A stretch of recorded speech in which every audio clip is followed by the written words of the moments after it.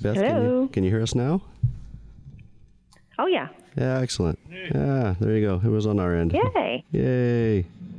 All right. I'm an idiot. Yeah. It's true. He does. Okay, we got all the recording we need. We can go home now. I'm just gonna cut that and loop it. We found our soundtrack for the Christmas party. Yeah, exactly. I'm gonna put that to a beat. Are you? I'm an idiot. Would you say? I'm an idiot. I'm an idiot. Yeah, you really could, couldn't you? Oh, he's going to. You wait and see. This is the AT Banter Podcast, a balanced and entertaining look at assistive technology, accessibility, and its importance in people's lives. Join Rob Minot, Ryan Fleury, and Steve Barclay as they banter with people around the world about anything and everything regarding assistive technology and the disability community. Now, on with the show.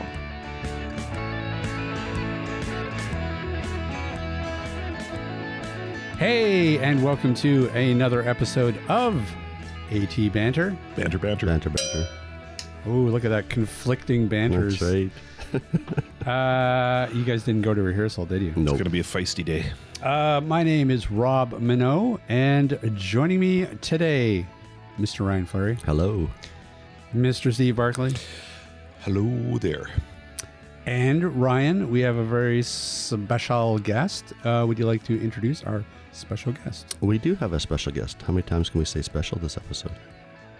Are we making it a special episode?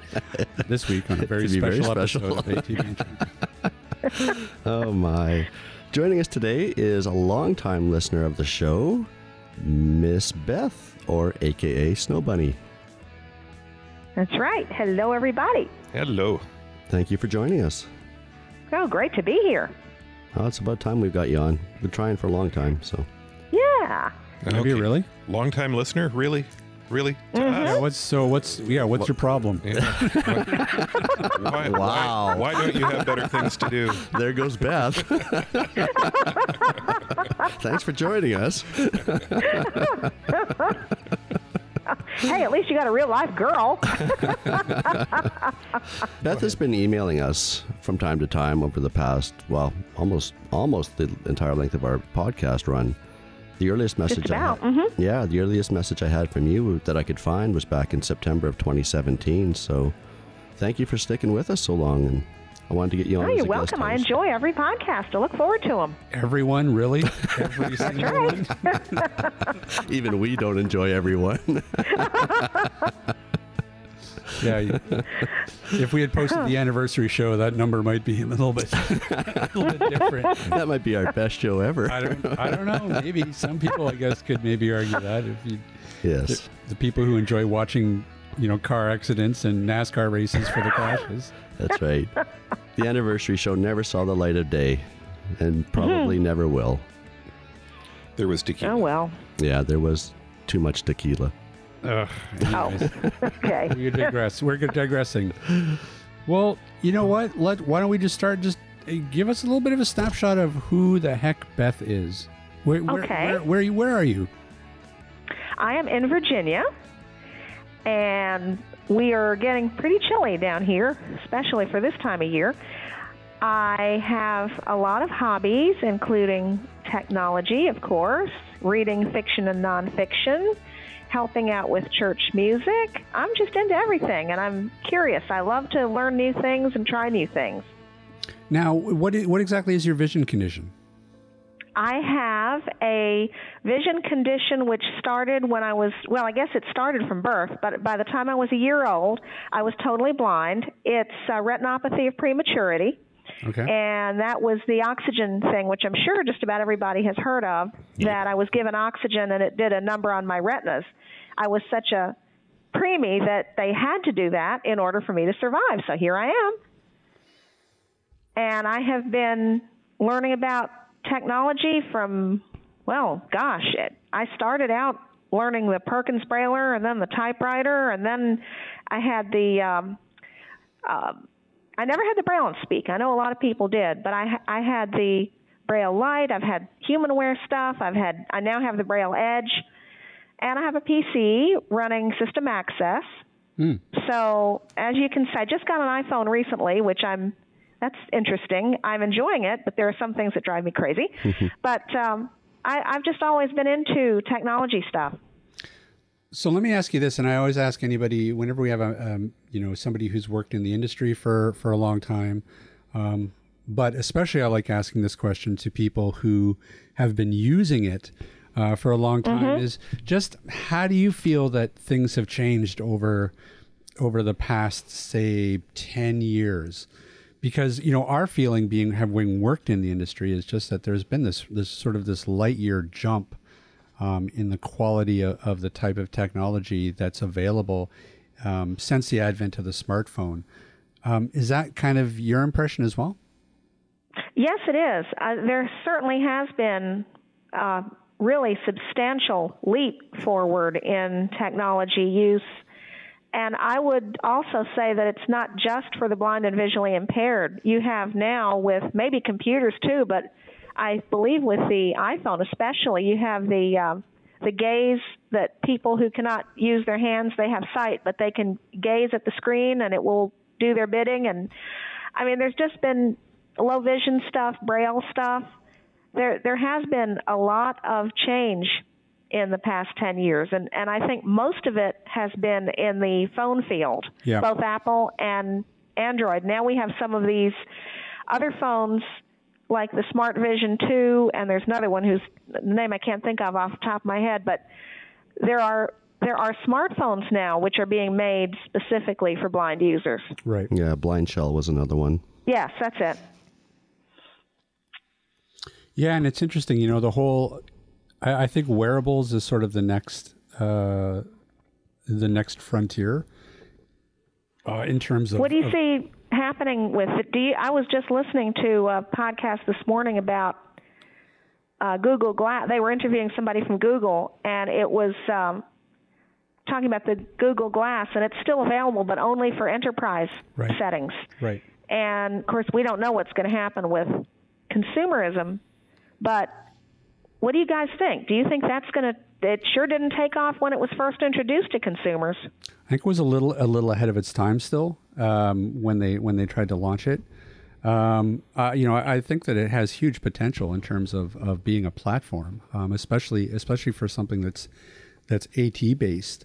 I think there's a lot of potential there. I think they're really just trying to figure out what to do. Well, and I think we're going to see a game change. I think it's next year or 2021 when Apple's supposed to be releasing their AI glasses as well. So I've heard. Yeah, and Bose is releasing a new set of their frames glasses next year that are going to have a camera built in as well for those people using Aira. They've got a partnership with Aira.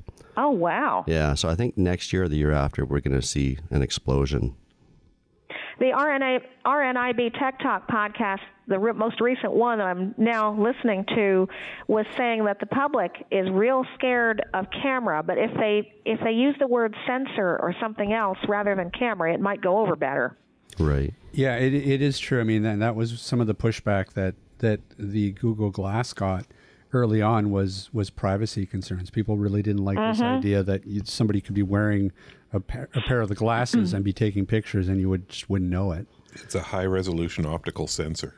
I like it. Better known as a camera. Let's run it. Let's run with it. That's right. And they're not so much concerned like with me wearing them and my privacy. It's me taking pictures of other people. Right. Yeah, absolutely. Yeah. So, sure. you don't have consent to take pictures of the public. Sure, right? But there's a lot of ways that you could address that, I guess. But I mean, I just think in general, it was just too far ahead of its time. Yep. People weren't ready for wearables. I think that the atmosphere now is much more friendly to the idea of wearables, and we're seeing all kinds of wearables, and everything from virtual reality platforms that are being leveraged for AT purposes. We've got what's the Iris Vision, right, Steve? Yep. The Iris Vision uses the Samsung VR. Yep. The Gear VR platform. And that's sort of a low vision aid. But you've got the Orcam stuff. There's all kinds of manufacturers out there that are actively trying to push this idea, but I think that we're just, we're not quite there. The tech isn't quite there yet to make something that's going to be lightweight, that's not going to stick out like a sore thumb when you're wearing it, that's going to be comfortable to wear for extended periods of time. I mean, that's the big thing with the using something like the Samsung VR, any VR helmet. You wear it for an hour or so and you're kind of done. Like it's not super comfortable. Your head gets really hot. And I think, the technology also has to come into the realm of fashion as well, right? Sure. We saw a lot of smartwatches come out before they started to get kind of sexy and people started to, use them a little bit more. And I think the same's true of the Google glasses. The Google glasses were sort of, this nerdy construct that you slapped on your face, but, you couldn't wear your own glasses and have the experience. So, right. And I think a lot of people, think of how long it took you to pick out your last pair of glasses. Yeah. Yeah. And that's the other thing they said on the podcast, that people might be saying, well, gee, what do I do with my glasses now? When do I get to wear those? Yeah. Yeah. So. Yeah, so probably the solution for that would be also something that you could just attach to an existing pair of glasses. Yep. So, but I really do feel like that's where we're going to see the next leap. That, and of course, like stuff like, automated cars. I think that's going to be a real leap forward for people with disabilities, in terms of the potential there for some real freedom of movement. But I don't remember where I read this, but I read that it will be, and I don't remember how long they said, but in the coming years, we will not use keyboards anymore. We will use our voices for computer use, for phone use. What do you guys think about that? You think that's coming? Yeah. I think ultimately it is coming, but you're going to have to break an entire generation of their typing lessons. I don't compose well by voice. I had an accident a number of years back where I ran afoul of a power tool and cut up the fingertips on 2 fingers on my right hand, and I'm right-handed. So I was basically unable to type for a while, and I started using Dragon, and I'm good at using Dragon. I've been training people in how to use Dragon since version 1 of Dragon. And, it's good, high quality voice recognition. And as soon as I could type again, I ditched it because I don't compose that way. Yeah. Yeah, I think you're right. I think I'm kind of the same way. Like if I was to try to compose a letter or an article or something strictly by voice, I think that I'd be stammering a lot. I'd be the way that you think is different when you're sitting looking at a cursor and you're on a keyboard, as opposed to trying to dictate that. And you know how tedious, dictating can be. Like, can you imagine trying to navigate a spreadsheet using your voice and entering formulas and jumping from cell to cell? Like the natural language process isn't there yet, to support all these applications. Yeah, so that's a tricky one. I mean, I think that it's coming in terms of an option for different things. I mean, certainly, I think any of us would love, I watched Ryan compose an email through voice, just earlier on, and I mocked him for it, but it's already there to a degree, and it would be nice, when you're texting and stuff. I mean, all that, it does come in handy, and it would be great if they could refine that technology to be like close to, say, 99% accuracy. Yeah, like Apple, would you please get Siri to do much better at that? Yes, yeah, Apple. Oh my goodness. It's bad. I speak clearly, but Siri she sometimes, just more than sometimes, she doesn't understand me. Yep. Yeah, it's a real problem. It's just a pain. And in a way, it's kind of nice to see Apple drop at least one ball occasionally, because they're so on the money with everything else. But yeah, that's something that they really need to be. They need to do a lot with Siri. But they can only save the world one thing at a time, I guess. Yeah. I guess. It does open up a whole new window for politicians, though, in the future. It's like, no, that was a voice recognition error. Yeah. That's right. Now, of course, when you're doing voice recognition, you can. I've never done it with Dragon, but I believe you can say scratch that. It's not as if it's written in stone and you can't correct it with your voice. It's just probably slow. Yeah, I think so. I mean, yeah, it's just, again, it's one of these technologies that I feel that we're close, but it's just, it's not quite there yet. Yeah, look at Brian Hartgen and the JAWS. I've never used it, but the JAWS, what's it called? JSay. JSay, yeah. And honestly, that's been around for quite a while, has it not? Oh, yes, for years. Yep. Now, has that, Ryan, have you played with that recently? Has it really evolved in terms of it's much? I know they've been updating it. Yeah, absolutely. It supports a lot of applications, a lot of the Microsoft applications, as well as some third-party stuff that, Brian has created as well, support for. So just for people who maybe aren't aware of it, just what does it do? JSay is a piece of software that bridges JAWS and Dragon Naturally Speaking together so that you can actually, as a blind person, take full control of your computer and applications and use your voice to do everything. From composing email to creating documents to navigating the web, all sorts of stuff. Yeah. Now, keeping that in mind, it sounds great, but there's a lot of commands to learn. There is.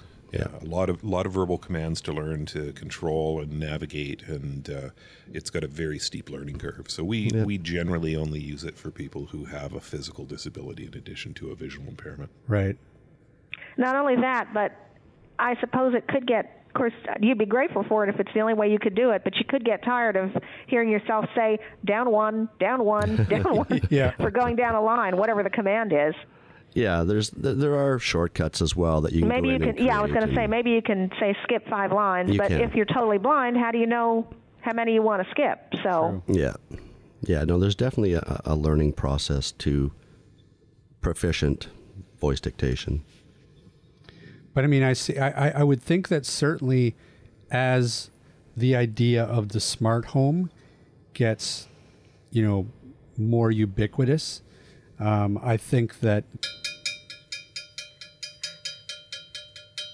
What'd I win? Rob used the surprise word. It's ubiquitous. That's ubiquitous. Okay. That's right. Third caller in wins a pair of tickets to Hootie and the Blowfish. So the more that we see that the idea of the smart home being pushed, I think that the whole voice command thing, I think, is going to come along with it. Yes, that would be the place it would really shine. That's right. Because I mean, that's been a sci-fi component for a long time. Mm-hmm. This idea of being able to control your computer completely with your voice, or being able to. I'm sorry, Dave, I cannot do that. That's right. I mean, I'm sure there are a lot of people in Starfleet uniforms right now, drooling at the idea that they could have that. Just imagining Ryan dealing with Hal. Okay, Hal, format C:\/ /U. Okay, dude. But I wonder if Hal was the forerunner in thought of everything we have today. Do you suppose that that's possible? No, not really. Because there was Geordi, whatever. Yeah, there was tons of sci-fi out before that had voice-controlled computers and such on it. So I wouldn't say so. I think it's the first one that made it to mainstream media, maybe. But I don't think that would be very popular with the public, given what's been going on with the A-Lady and maybe others as well, with the listening in on things that people didn't want listened into. Every time we have these privacy discussions, I think back to 5 years ago, then 10 years ago, when people made a stink about different privacy concerns, and just eventually, just people learned to just Like if you think, well, all you got to do is mute your A-lady or whoever it is you got. Unplug her if you want to. Yeah, but that's inconvenient. and honestly, like people, I think eventually people just won't do it. They'll just be like, you know what, whatever. Like people, I think if the last 10 years has shown us anything, it's that people will give up their privacy in order for convenience. Yep. And eventually they will become more comfortable with something that they vowed, years ago that they would never do. I have Amazon Echoes in almost every room in this house, and I've never once muted them. They're always on and listening. Yeah. And it's just so I can turn lights on and off, or I can listen to music or whatever, right? Yeah, but now Putin knows everything you're doing. Oh, well. I like poutine, too.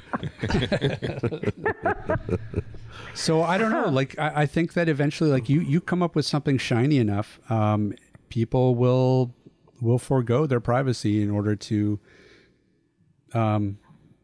indulge in whatever piece of technology we're talking about. So, I do think that in that sense, going back to the Google Glass discussion, I do think that people would be a lot more comfortable with this idea of this camera mounted on the glasses than they were. I mean, I think that there would still be people who would make a stink about it, but I don't think it would have the momentum that it did, whatever it was 5 years ago. So people are ready. People want the next thing. And I think wearables is where it's going to be.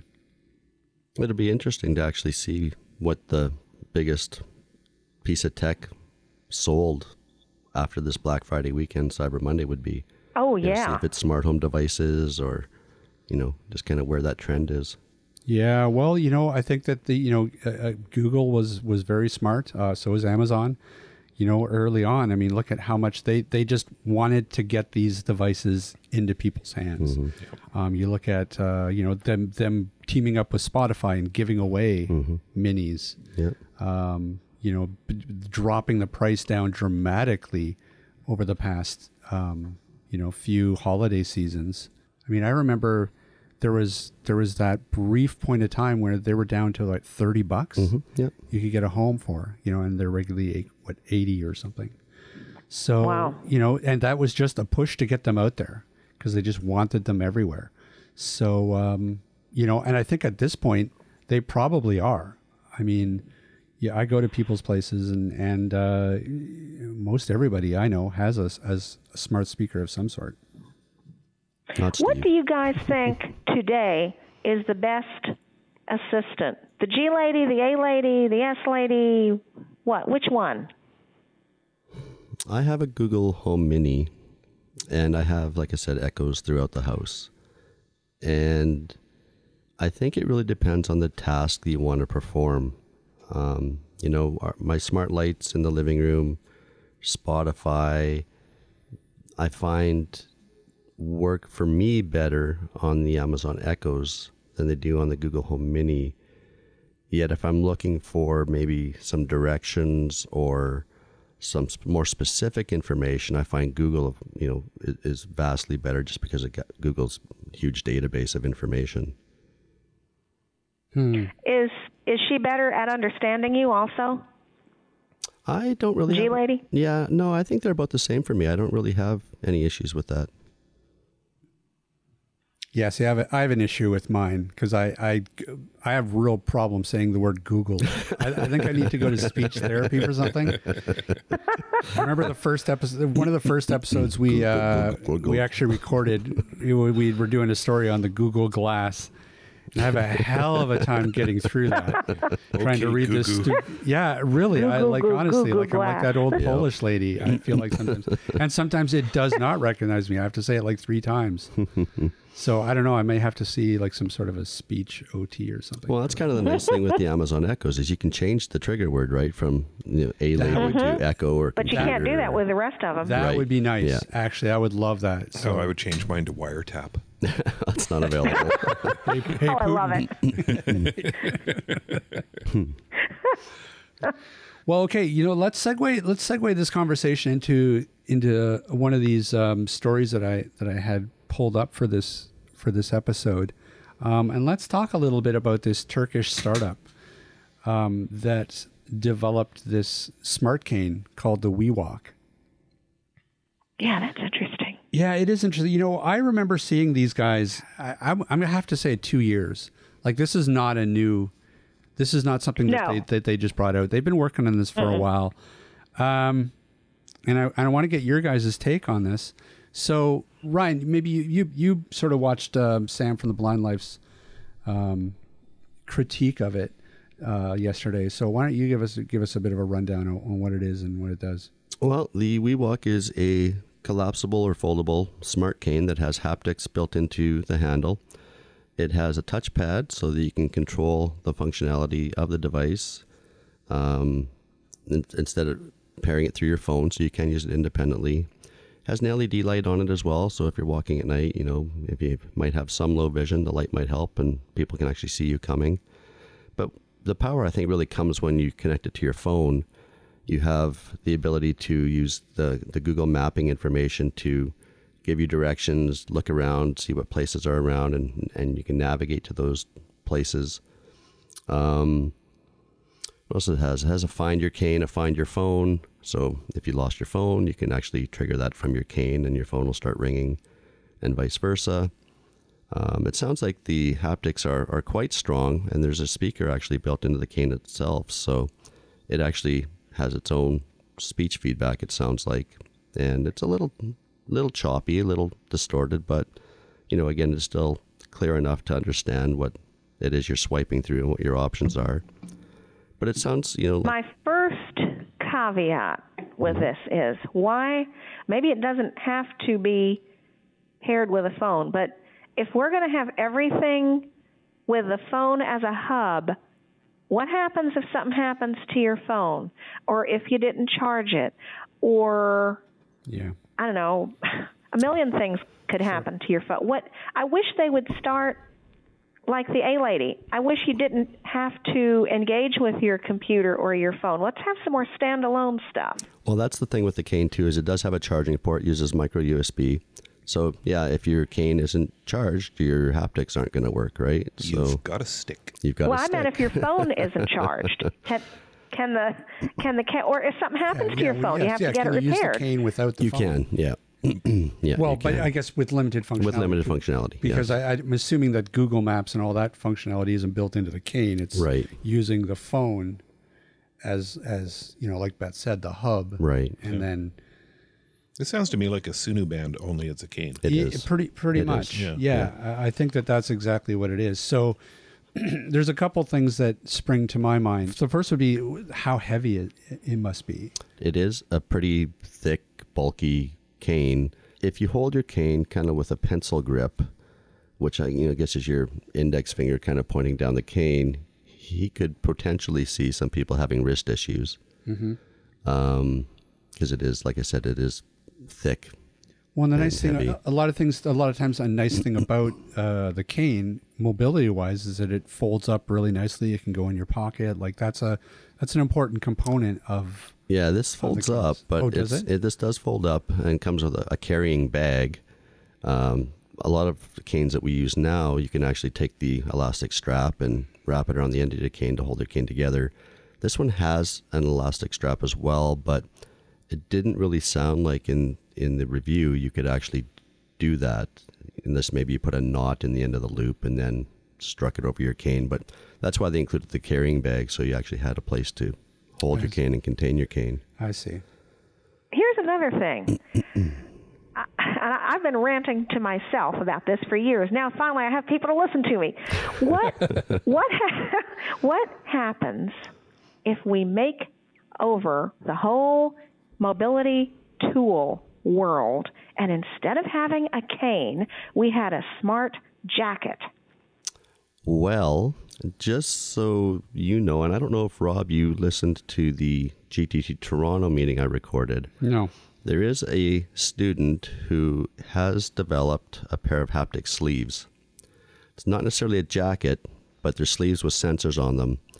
And they're looking at releasing this product, I think, May or June of next year. Really? But will it do steps? See, I'm not sure. That's the main thing that I would like something so you don't have to hold. The cane is not holy grail. The cane is a tool. Right. Mm-hmm. It's a tool for us to use if we so choose to get around with. Why can't we, in this technological age, why can't we have something else, hands-free, that we wear? Talk about wearables that would do everything the cane does.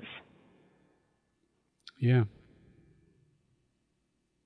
I just don't understand why there hasn't, I haven't heard of very much being done in that sphere. Is it because O&M teachers are, would be against it? Is it because blind people would be against it? Is it, what's the deal?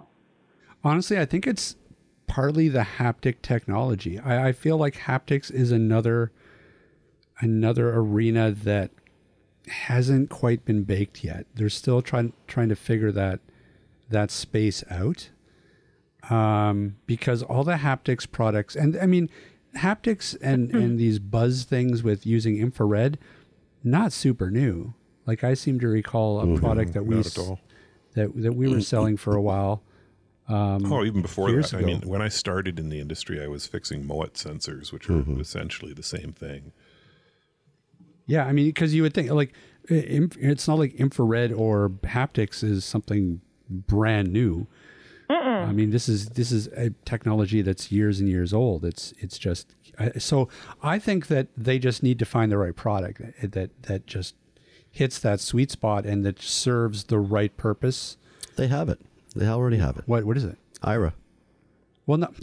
If you have an Aira subscription, you've got Aira. I agree with you. Aira is terrific, but I'm talking about a physical tool to replace the cane. Yeah, and I don't know, I don't travel independently, but when I am using I don't either right now, but I keep thinking about this. Suppose you've got, you're holding on to a straw and you got a bag of groceries in the other hand. Okay. Are you going to grow a third hand to hold cane with?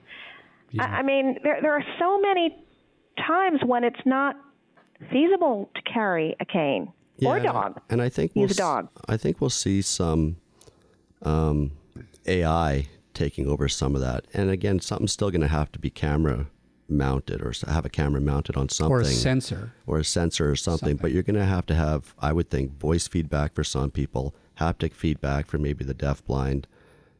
There's, I think, a lot of sensor information that is going to have to be gathered so that you have a good picture of what's in front of you, around you.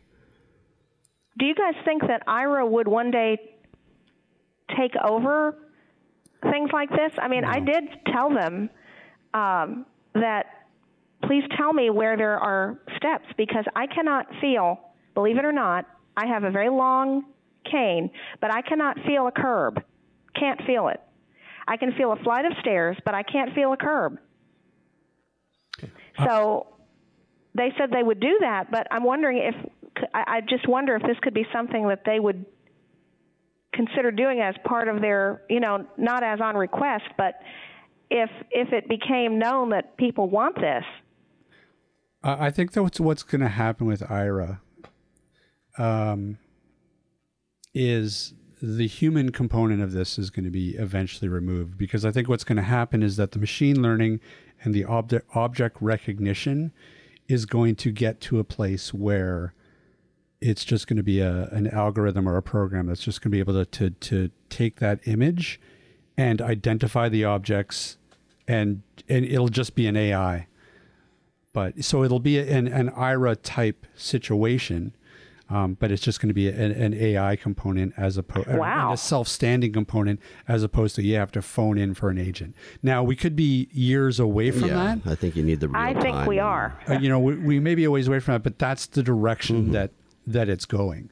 So, and I think that even Aira recognizes that to a degree, because they are working on, and they have like an AI component to the glasses, do they not, Ryan? Mm-hmm. Yeah, they've got their assistant called Chloe. Yeah.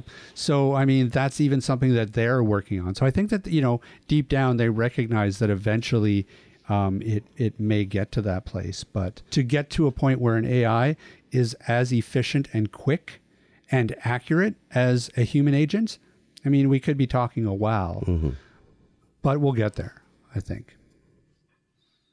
That's an interesting thought.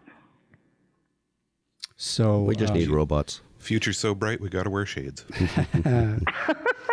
I feel your pain. I think that part of the problem is that, when somebody is hip deep in trying to research and develop a haptic product to replace a cane, they must just come up against this wall of, we're spending all this money and, a stick still is doing the better job. How are we going to compete with a stick? Because at the end of the day, it's like that human component. It's just that nothing gives you as accurate and, efficient, that tactile information as quickly as a cane. And it's really hard to compete haptically for that. And even the haptic products that are on the market today, they all say that their best use is to be used in conjunction with a cane. Right. Yes. None of them, claim to be replacements for the cane. So again, I think that we're a ways away from that. But I mean, there's all kinds of, if you think about the infrared sensors and stuff, if they could emulate that cane just using infrared waves with a sensor that maybe you wore on your wrist or something that was like a really fine-tuned cone of waves that just basically you're just emulating a long stick, that you're just able to do that. Maybe that could be something. I don't know. I mean, I really feel like they're still figuring this out. They're still figuring out how to best use haptics together with infrared to try to come up with the best product. What about ultrasound? Has that decreased in I thought have you guys tried the buzz clip? I think that's ultrasound, isn't it? Yeah, ultrasonic frequencies, the buzz clip, the Sunu.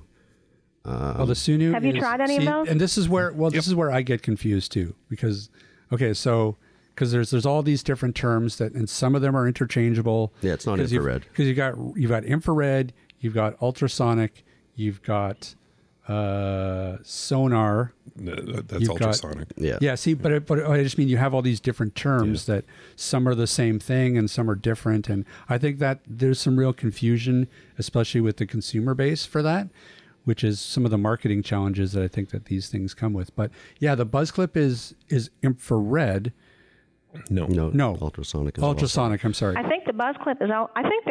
I'm not sure if there are any that are infrared anymore. Are there? I don't think so. I think everybody ran into the problem with infrared that it was capable of shining through glass, and that can be really painful. Right. But have you guys tried any of these things? Yeah, we tried the buzz clip. Yeah, we're the Canadian distributor for the Sunu band as well. So I mean, the buzz clip, didn't the buzz clip run into issues in the rain? No. Or was that a rumor? That's ultrasonic in general. If it's raining really hard, your accuracy is... Well, on the buzz clip too, it's a small little clip that, you typically wear on the front of your jacket or your shirt or whatever to kind of get an idea of what obstacles might be in front of you. But, even they recommend one on your left arm, one on your right arm, and one on your chest. So you actually get a virtual field in front of you. Because if it's on your left, it's only detecting what's on your left. See it again. Then you might as well just go back to Beth's idea about just developing a haptic jacket. Mm-hmm. Yep. If that's really what they're suggesting. Yep. So again, like all this stuff is all I feel like neat and an interesting add-on, especially if you're a heavy traveler. But in terms of an all-encompassing solution for mobility using haptics is just it's not here yet. What about the Sunu? Do you have to wear two Sunus to get a good field? Yes, you do. Everybody should be buying two Sunus instead of one. www.canistech.com. No. One of the nice things about Sunu is because it's on your wrist, you can just angle your wrist. You can just point it in the direction that you want. True. Whereas buzz clip, if you're wearing it, you're essentially turning your whole body to use it. Now they've since come out with like a handheld rig, and I think they've got a you can attach one to your cane, right? Yeah. Oh, buzz clip does? Yeah. Oh, really? Yeah. Oh, I didn't know that. Interesting. Yeah. Remember the laser cane that was out in the 80s, was it? No, but it sounds cool as hell. Yep. I want one.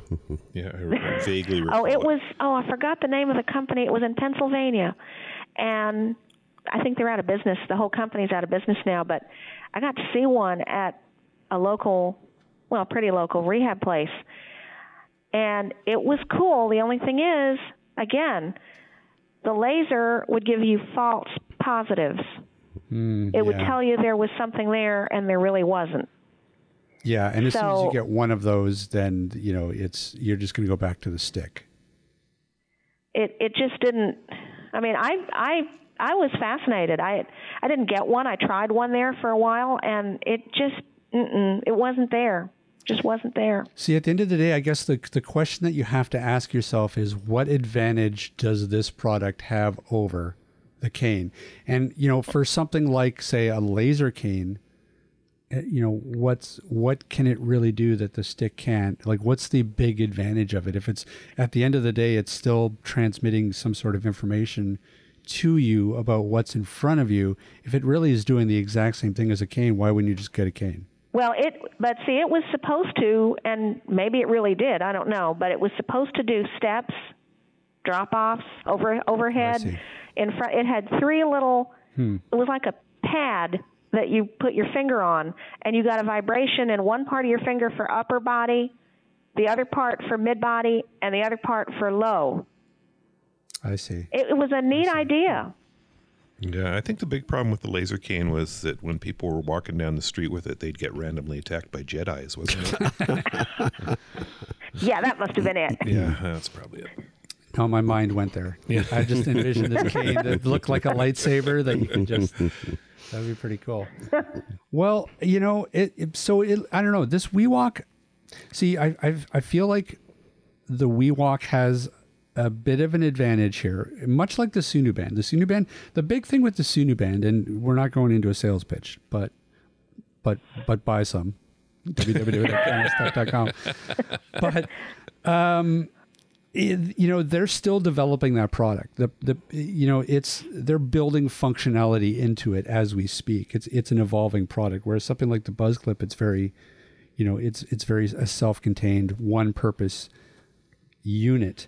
And the Sunu, has these things like they've put map functionality into it just recently. They've put in like a place finder that allows you to sort of be able to, it uses ties into Google Maps through your phone and is able to sort of tell you what kind of venues are around you, and it gives you the range of where they are, and it'll kind of be able to direct you. It has a compass now built into it so that you can get your bearings and stuff. So there's all these functionality that they're continuing to build into it because it does tie into your smartphone. I guess they're able to do that. And the WeWalk, I feel like, is similar. It sounds like. Mm-hmm. Yep. So I think that's a really important feature for some of these products, is that they're able to evolve without having to produce, an entirely new generation of devices. And that said, the Sunu Band won't find stairs. No. Mm-mm. Still need the stick. Yep. Or the dog. Yep. Provided you get consent from the dog. And what about a robot? Seriously, are they working on some kind of a... Oh, yeah, absolutely. I hope so. They are. Certainly robotics is a real big field. Again... you have to go back to the question, are you ever going to be able to produce something that's as efficient as an actual dog without, it costing $6 million? And, probably in the next 20 years, the answer is going to be no. But they're working on it. I mean, certainly robotic, because, you have to build in, the robotics component. And then you have to build into the AI component. And I think that there's going to be some real pushback once robotics gets to the point where they're actually able to produce something that can move like an animal or a human. I think people are going to be freaked out by that. I think Japan is working on, Japanese researchers are working on a robotic guide dog. Yep. I remember hearing about that. Yep. That's going to be cute looking. Yeah, I wouldn't be surprised. I mean, I see articles every now and then about stuff they're doing down at UC Berkeley. There's all kinds of robotics projects going on down there. Yeah. And a lot of it, I think, is probably military driven. It's probably military budget that's going into developing things like this for, battlefield and reconnaissance purposes. But, eventually that spills down into mainstream consumer electronics the same way, the eye gaze stuff did. It was originally developed for fighter pilots and helicopter pilots, and now it's being built into phones. Yeah. And what about going at it from the other direction? I don't remember the name of this, and it's been a few years since I've looked at it because it was just starting out. There's a place in Chicago which has an implant and for your brain, I believe. And this implant, it doesn't matter if you have prosthetic eyes, real eyes, whatever. It will send signals to your visual cortex. And people have been able, I suppose I can't read a novel, but they've been able to read. And I don't know what else they've been able to do with this. But what do you guys think about things like that? Have you been seeing anything along those lines? Was that the BrainPort? No. I think that's still around too. But no, this was was in Chicago, and as I say, right now I don't remember what it is. I can send it to you guys later. But yeah, I've seen it. I as I recall, the problem with it is that the resolution on it is really low. You only get a few pixels of information essentially, but over time that's getting better and better, and right. It will at some point, I wouldn't be surprised if there was an actual artificial eye, but it's a long way from that yet. Yeah. What about mobility with that? Would that be something so that you could see? It might be artificial vision, but you could see where the obstacles were and where the steps were, at least to some degree? I think back to, my friend Mike May. He got a retinal transplant years ago. He'd been blinded in a chemical explosion. Yeah, that's right. When he was a kid.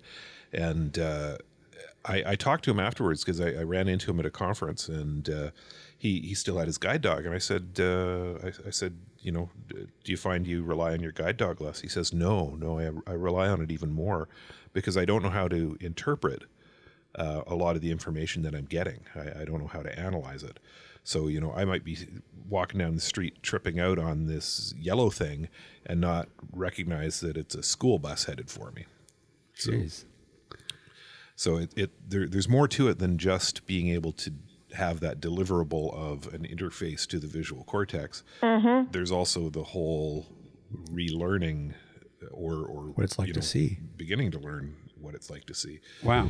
So. Wow. Yeah. I mean, they're all doing all kinds of fascinating things with the brain. There's the ultimate computer. Yeah. I mean, they're doing those stories where they're able to, sort of tap into somebody's motor cortex, and somebody who's, say, a quadriplegic, and using that, they're able to, say, use it as a computer interface, and able to move, say, a mouse cursor around a screen just using that motor cortex of your brain. So there's all kinds of neat stuff. I mean, the downside of it is it's so far away from any sort of practical use, because they literally have to drill into somebody's head and, put a bunch of wires and interfaces and stuff onto the brain itself. But I mean, the fact that you can do it, that's the doorway, right? And it's just a matter of time and energy put into developing the technology to figure out how to actually make it practical. So who knows, the next 20 years, who knows what's going to come out. And I'm wondering too, if this will be slowed down by things like the eSight glasses, which can help so many people who are not as visually impaired. And maybe the same holds true for people who use wheelchairs or walkers or whatever. I'm wondering if there are fewer people with the more serious physical impairments and visual impairments, and I'm wondering if that will slow down that particular research field. Whereas, as I say, you can put e-sight glasses on someone, and wow. Yeah. I'm constantly, that's why that's why we love the podcast and we love talking about it and doing research for it, because, there's no end to stuff that people are working on. We've seen everything from haptic shoes to... Oh, Leckle, or however you pronounce it. Yes. Yeah. I mean, there's all kinds of stuff that people are trying. And I mean, that's the really exciting part about AT right now, is the fact that it is getting more traction. More and more people are talking about it, even in the mainstream. And yeah, Leckle's a mainstream. You can get it on Amazon. Sure. And I mean, there's a lot of people that are just doing homebrew experimentation, and like just a lot of entrepreneurs that are just like trying some new ideas in this AT space. Whereas, 20 years ago, it was all just, you had sort of the big AT manufacturers, and you didn't really see a lot of AT startups. And now we're seeing them a lot more. Would you agree with that, Steve? This industry goes through fits and starts like that. You'll have very little going on. Everything will get bought up by big companies, and then stuff starts sprouting all over the place. And you get another round of innovation. I've seen it happen 2-3 times in the time that I've been in the industry. But Window Eyes. That was one. Well, yeah. I mean, that whole rush when Windows came out to try and have a functional screen reader, I mean, there were a ton of guys working on that. Lots of companies working on that. Yeah, and then Window Eyes has gone bye-bye. Yeah. But I mean, I worked with Baum on Screen Power. We worked. Oh, I used Screen Power. I love that thing. Yeah, we of course were distributors of JAWS. What was IBM had Screen Power. Screen Reader 2 for OS2 from IBM. Window Bridge, I think, was another one. Yeah, Window Bridge from Dave Kostyshin. What was the one Albert did in North Van? I've lost the name of it now. We were the earlier distributor for that. Can't remember. Windows something. Anyways, but... and JAWS pretty much just killed them all? JAWS was one of the more viable early contenders, but where they really won was on their marketing. They already had an established DOS product. They had a good dealer channel. Their dealer channel got their Windows product out early. They did a good job of making it functional in the early going, and it grabbed a large piece of market share as a result. Yeah, and don't forget I don't know about Canada, but the U.S. government is a big purchaser of JAWS. At least it was. Yeah. So, again, I think that all these companies are always vying for that, market dominance in whatever particular AT solution that they're providing. There can be only one. It seems like it, right? Like, I don't know, other than JAWS, can you point to any other sort of... Well, and, I'm sure you could talk to just about anybody in the blindness community anyway, and they would tell you that JAWS is great for a lot of things, but, NVDA does ABC better, or, Window Eyes used to do this better, or System Access did this better. You know what this really startled me when I found this out. I knew that different screen readers handled whatever website you were on, there was a possibility that different screen readers would handle it differently. What I didn't know until comparatively recently was that sighted users come up against the same thing. Different browsers will handle a single website possibly differently. Right. That's true. That is true. Yeah. Yeah. So we have multiple tools in our toolbox, and we need to, in the days that we're living in right now. I used both JAWS and NVDA, and I have 5 web browsers on my computer. I use Chrome most of the time, but there's some sites Firefox renders the page better, So there isn't just one solution for everything anymore. Man, if we strayed off topic. What was our topic? Did we have a topic? We're talking AT. We were talking about a smart cane. Oh, the smart cane. Yeah. Why don't we head on to another news article? Because there's one I really want to get to. Oh, okay. Well, which one is that? It's the grabbing one. Oh, okay. All right. Okay. One of my pet peeves. Oh boy. The hashtag Just Ask Don't Grab, all started by Amy Kavanaugh. Yeah. That's right. Yeah, we talked to Amy Kavanaugh, who started that whole campaign. And what was interesting about this news article is actually local to us. There's a local disability advocate who's in a wheelchair. Her name's Bro Winberg. And yes, she actually got so tired of people grabbing the handles of her wheelchair and pushing her around that she installed spikes on the handle of the wheelchair in order to discourage people from grabbing them. And the spikes, again, they're not. It's not like they're no, they're not going to cut your hand off, but they look like they might, I guess. It's more. They're more like they look like those. Punk rockers used to wear those like dog collars with like a bunch of spikes on them. They more look like that. They're dull. They wouldn't actually injure anybody. Oh yeah, no, they wouldn't. They wouldn't cut you, but it makes you think twice. Absolutely. She talks about the Twitter campaign that Dr. Amy Kavanaugh started out in the UK. So it's nice to see that is building steam, and we're hearing more and more stories of people actually educating other people. I think that's at the core of this. That's what the campaign needs to be about, is educating the public in terms of just how to react. And that's where the problem is. I don't think there aren't people that whose motivations are nefarious or anything. Now, something that I wanted to relate from my experience, I live in a senior facility, and when I'm walking around the facility, unless I'm concentrating on something real hard, or I'm talking to, if I'm with a companion, of course, but if I'm by myself and I'm just kind of tooling around, if I hear someone, I will say hello, and then we'll strike up a conversation. And that way it just eases everybody into a kind of a relationship, as short as it might be. And then I might say, gosh, do you know where the garbage can is? Or I can't seem to find the door. Where?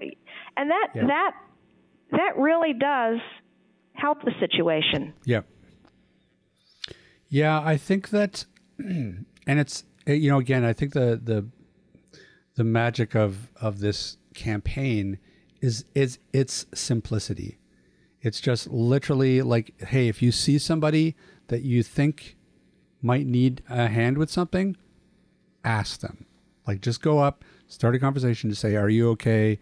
Do you need help? Yes, but I think the person with a and I don't know this lady, I'm just talking generally. The person with a disability should start the conversation, even if it's, hi.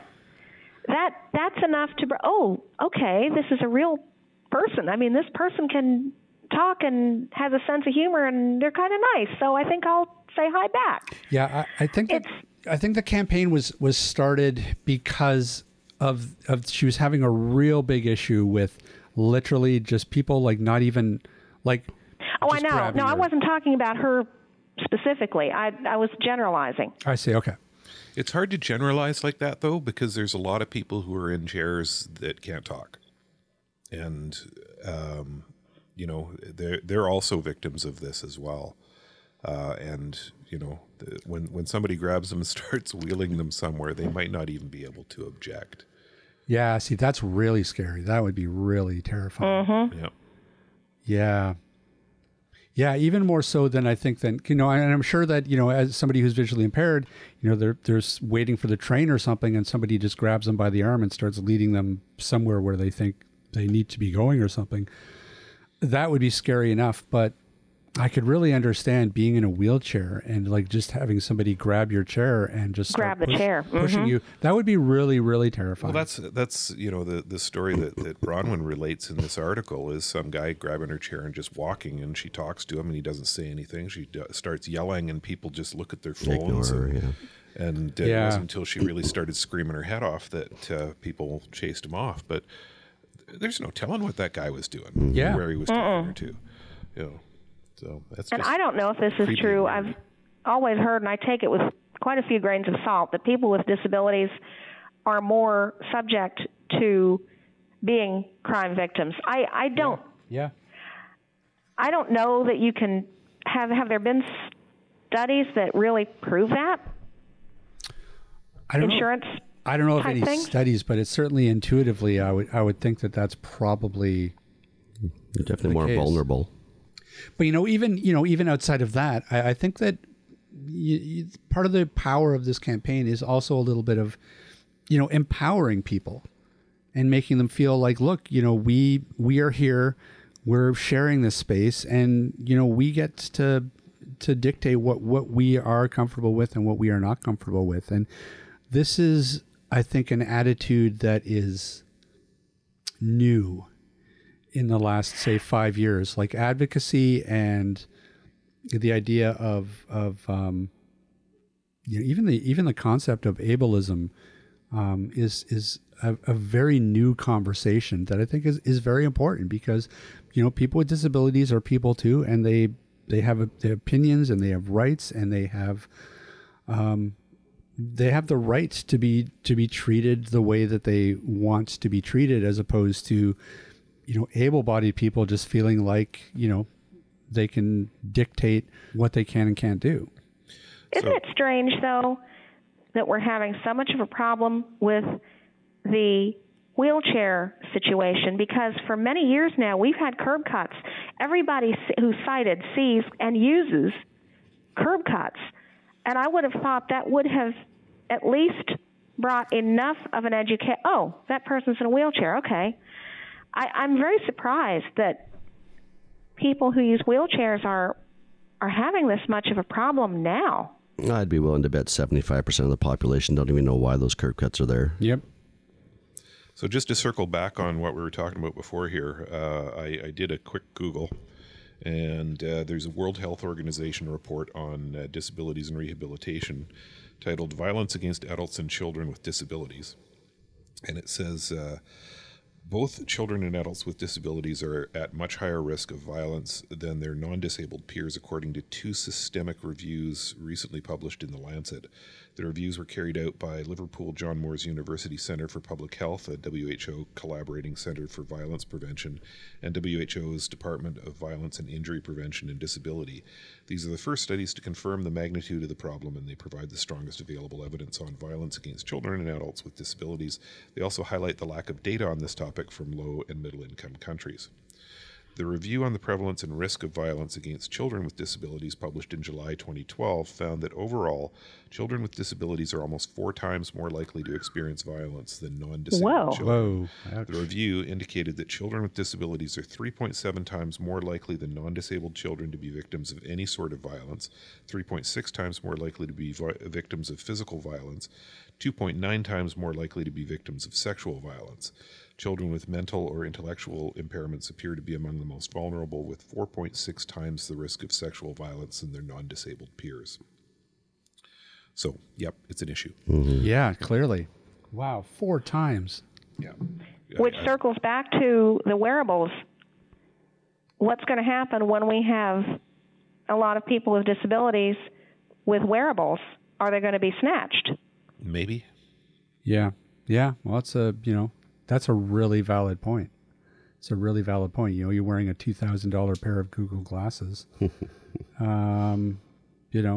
Somebody could, just snatch them right off your head and run away. Well, and even today with iPhones, I don't carry mine with me a lot, but if I did, outside of my retirement community here, I've heard of people who have had their phones just blindsided. Yep. Oh, Ryan's had that happen to him. Yeah, I had one phone go missing. Yeah, somebody asked him to borrow his phone, and took off with his phone. Are you serious? Yeah. Oh man, I didn't know that. Wow. Yeah, years ago. I wonder what they'd do if he was using voiceover. And that was my Nokia Symbian phone, wasn't it? I think it was my Nokia Symbian that talks on it or something. Oh, it was yours. Oh, okay. Yeah, it was mine. Yeah. Jokes on them then. Yeah, exactly. The folks are talking to them. And I can't see the screen and this voice is talking to me. Yeah. I don't know. Anything to wrap up? Any thoughts, Ryan? Interesting times we live in, and it'll be, if we think it's interesting now, I think in 5 years we'll be looking back at this and saying, oh my goodness, you mean we did that back then? Yeah, I mean, honestly, we're all old enough. Like, I remember like these weird seminal moments in technology history. Like, I remember a time before even, PCs were ubiquitous. Oh, me too. We did everything with our phones, our simple landline phones, but bank bill paying. But I remember that space of like 3 to 5 years where all of a sudden, like, just everybody started to get computers into the home, and I remember my first home PC, and so that moment of like, you just feel like, you're being left forward, and then, not long after that, it was okay. Well, there's this cool thing called the internet that you can go on, that you can dial up into, and right? Yeah. But I remember that too. It's these moments that are like game changers, where you're like, holy crap! Like, wait, what? You mean porn is free now? Wait, what happened? Yeah, like there's all these moments, and then then music became free. Yep. Yeah, well, and then movies became free. And then the government went, hold on. It wasn't the government, it was Metallica. No, but then everything was sort of on a level playing field for a while, and then boom, we had the smartphones. And that was the next game-changing technology that really completely... Well, computer. Wait, you mean porn is free and portable? So, here we are. I mean, we're just waiting for the next one, and whether that's going to be wearables, whether that's going to be VR. Well, I mean, I guess which is technically a wearable, but there are different technologies that I think that are vying for that space to be the next big thing, and I think that it's just a bit of a waiting game to see which one. I'm leaning towards VR, and the reason I say that is because, as best I can tell, porn drives all technology. So. Well, you're not wrong. You're not wrong. We're being a little bit tongue in cheek, but it's kind of true. But yeah, we'll see. I think that the big problem with VR right now is just the bulkiness of it. I mean, there's the new VR set from Oculus, the Quest, that doesn't. It's a self-contained unit. It doesn't. You don't have wires. You're not hooked into a computer or anything. But it runs on mobile technology. But the downside is that the quality isn't quite the same as if you were hooked into like something like the Rift, I think. No, yeah, whatever. The Oculus Rift, yeah. Yeah. So. And you can only miniaturize so much. Yeah, I guess that's the issue, right? Like, it's the screens, it's the actual, and the heat. Yeah. Oh, yeah. And that's the thing. That's what's I feel like what's really holding that space back. It's the fact that you can only wear those things for about an hour, and then you're kind of. Well, not only that, but I mean, think about all the problems with the smartphone batteries. Yep. Battery life is a problem too. Exploding or getting too hot when they're charging or when they're being heavily used. See, here's what they need to do. They need to make that a feature, not a bug, about the exploding phones, because they just need to build a self-destruct into your phone. So if someone steals your phone, you can just press a button and just... blows their fingers off. Yeah, like the old Hawaii Five-0. Remember that theme? For the very old, remember the very old Hawaii Five-0 show? They had something about, or was that the show I'm thinking of? No, Mission Impossible. Something about self-destructing. Mission Impossible. You're thinking of Mission Impossible. That's it. Right. That's right. This phone will self-destruct in 5 seconds. And that'll be the sound clip for this episode of AT Banter. This episode will self-destruct in 5 seconds. Well, speaking of self-destructing, that was a good episode. Yeah, I thoroughly enjoyed it. Thank you guys for having me. Well, thank you for joining us. Yeah. All right. Hey, Ryan. Rob. Where can people find us? In British Columbia, Canada. Oh, Ryan. You're just showing off once in a while. You're just showing off for the mixing it up once in a while. Hey, all right. Ryan. What?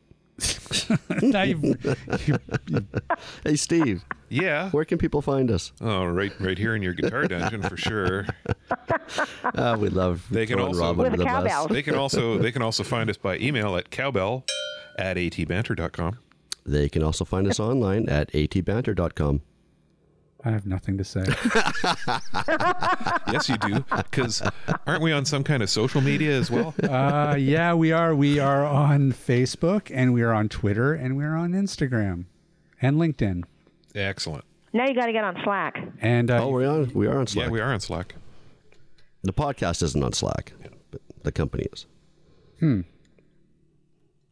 That's a good idea. Maybe we should create a public AT Banter Slack channel. AT Banter Slack channel. That's not a bad idea. Alrighty. Damn. Start working on that, Rob. Beth needs.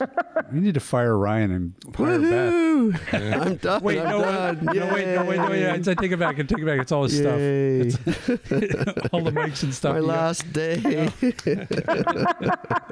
No, I don't know anything about Slack, so you can do that, Ryan. You're good. Oh, well, all right. Listen, Beth, we want to thank you so much for joining us. It was an absolute delight having you with us, and let's do this again. Well, thank you. I sure enjoyed it. All right. Well, everybody, that's going to about do it for us this week. Thanks, everybody, for listening in. Thanks again to Beth, and we'll see everybody next week. This podcast has been brought to you by Canadian Assistive Technology, providing low vision and blindness solutions across Canada. Find us online at www.canasstech.com. That's CANASSTECH.com, or call us toll free at 1-844-795-8324. For all your assistive technology servicing needs, call Chaos Technical Services at 778-847-6840, or find them online at chaostechnicalservices.com. Whoa, look at that. Master of the one take.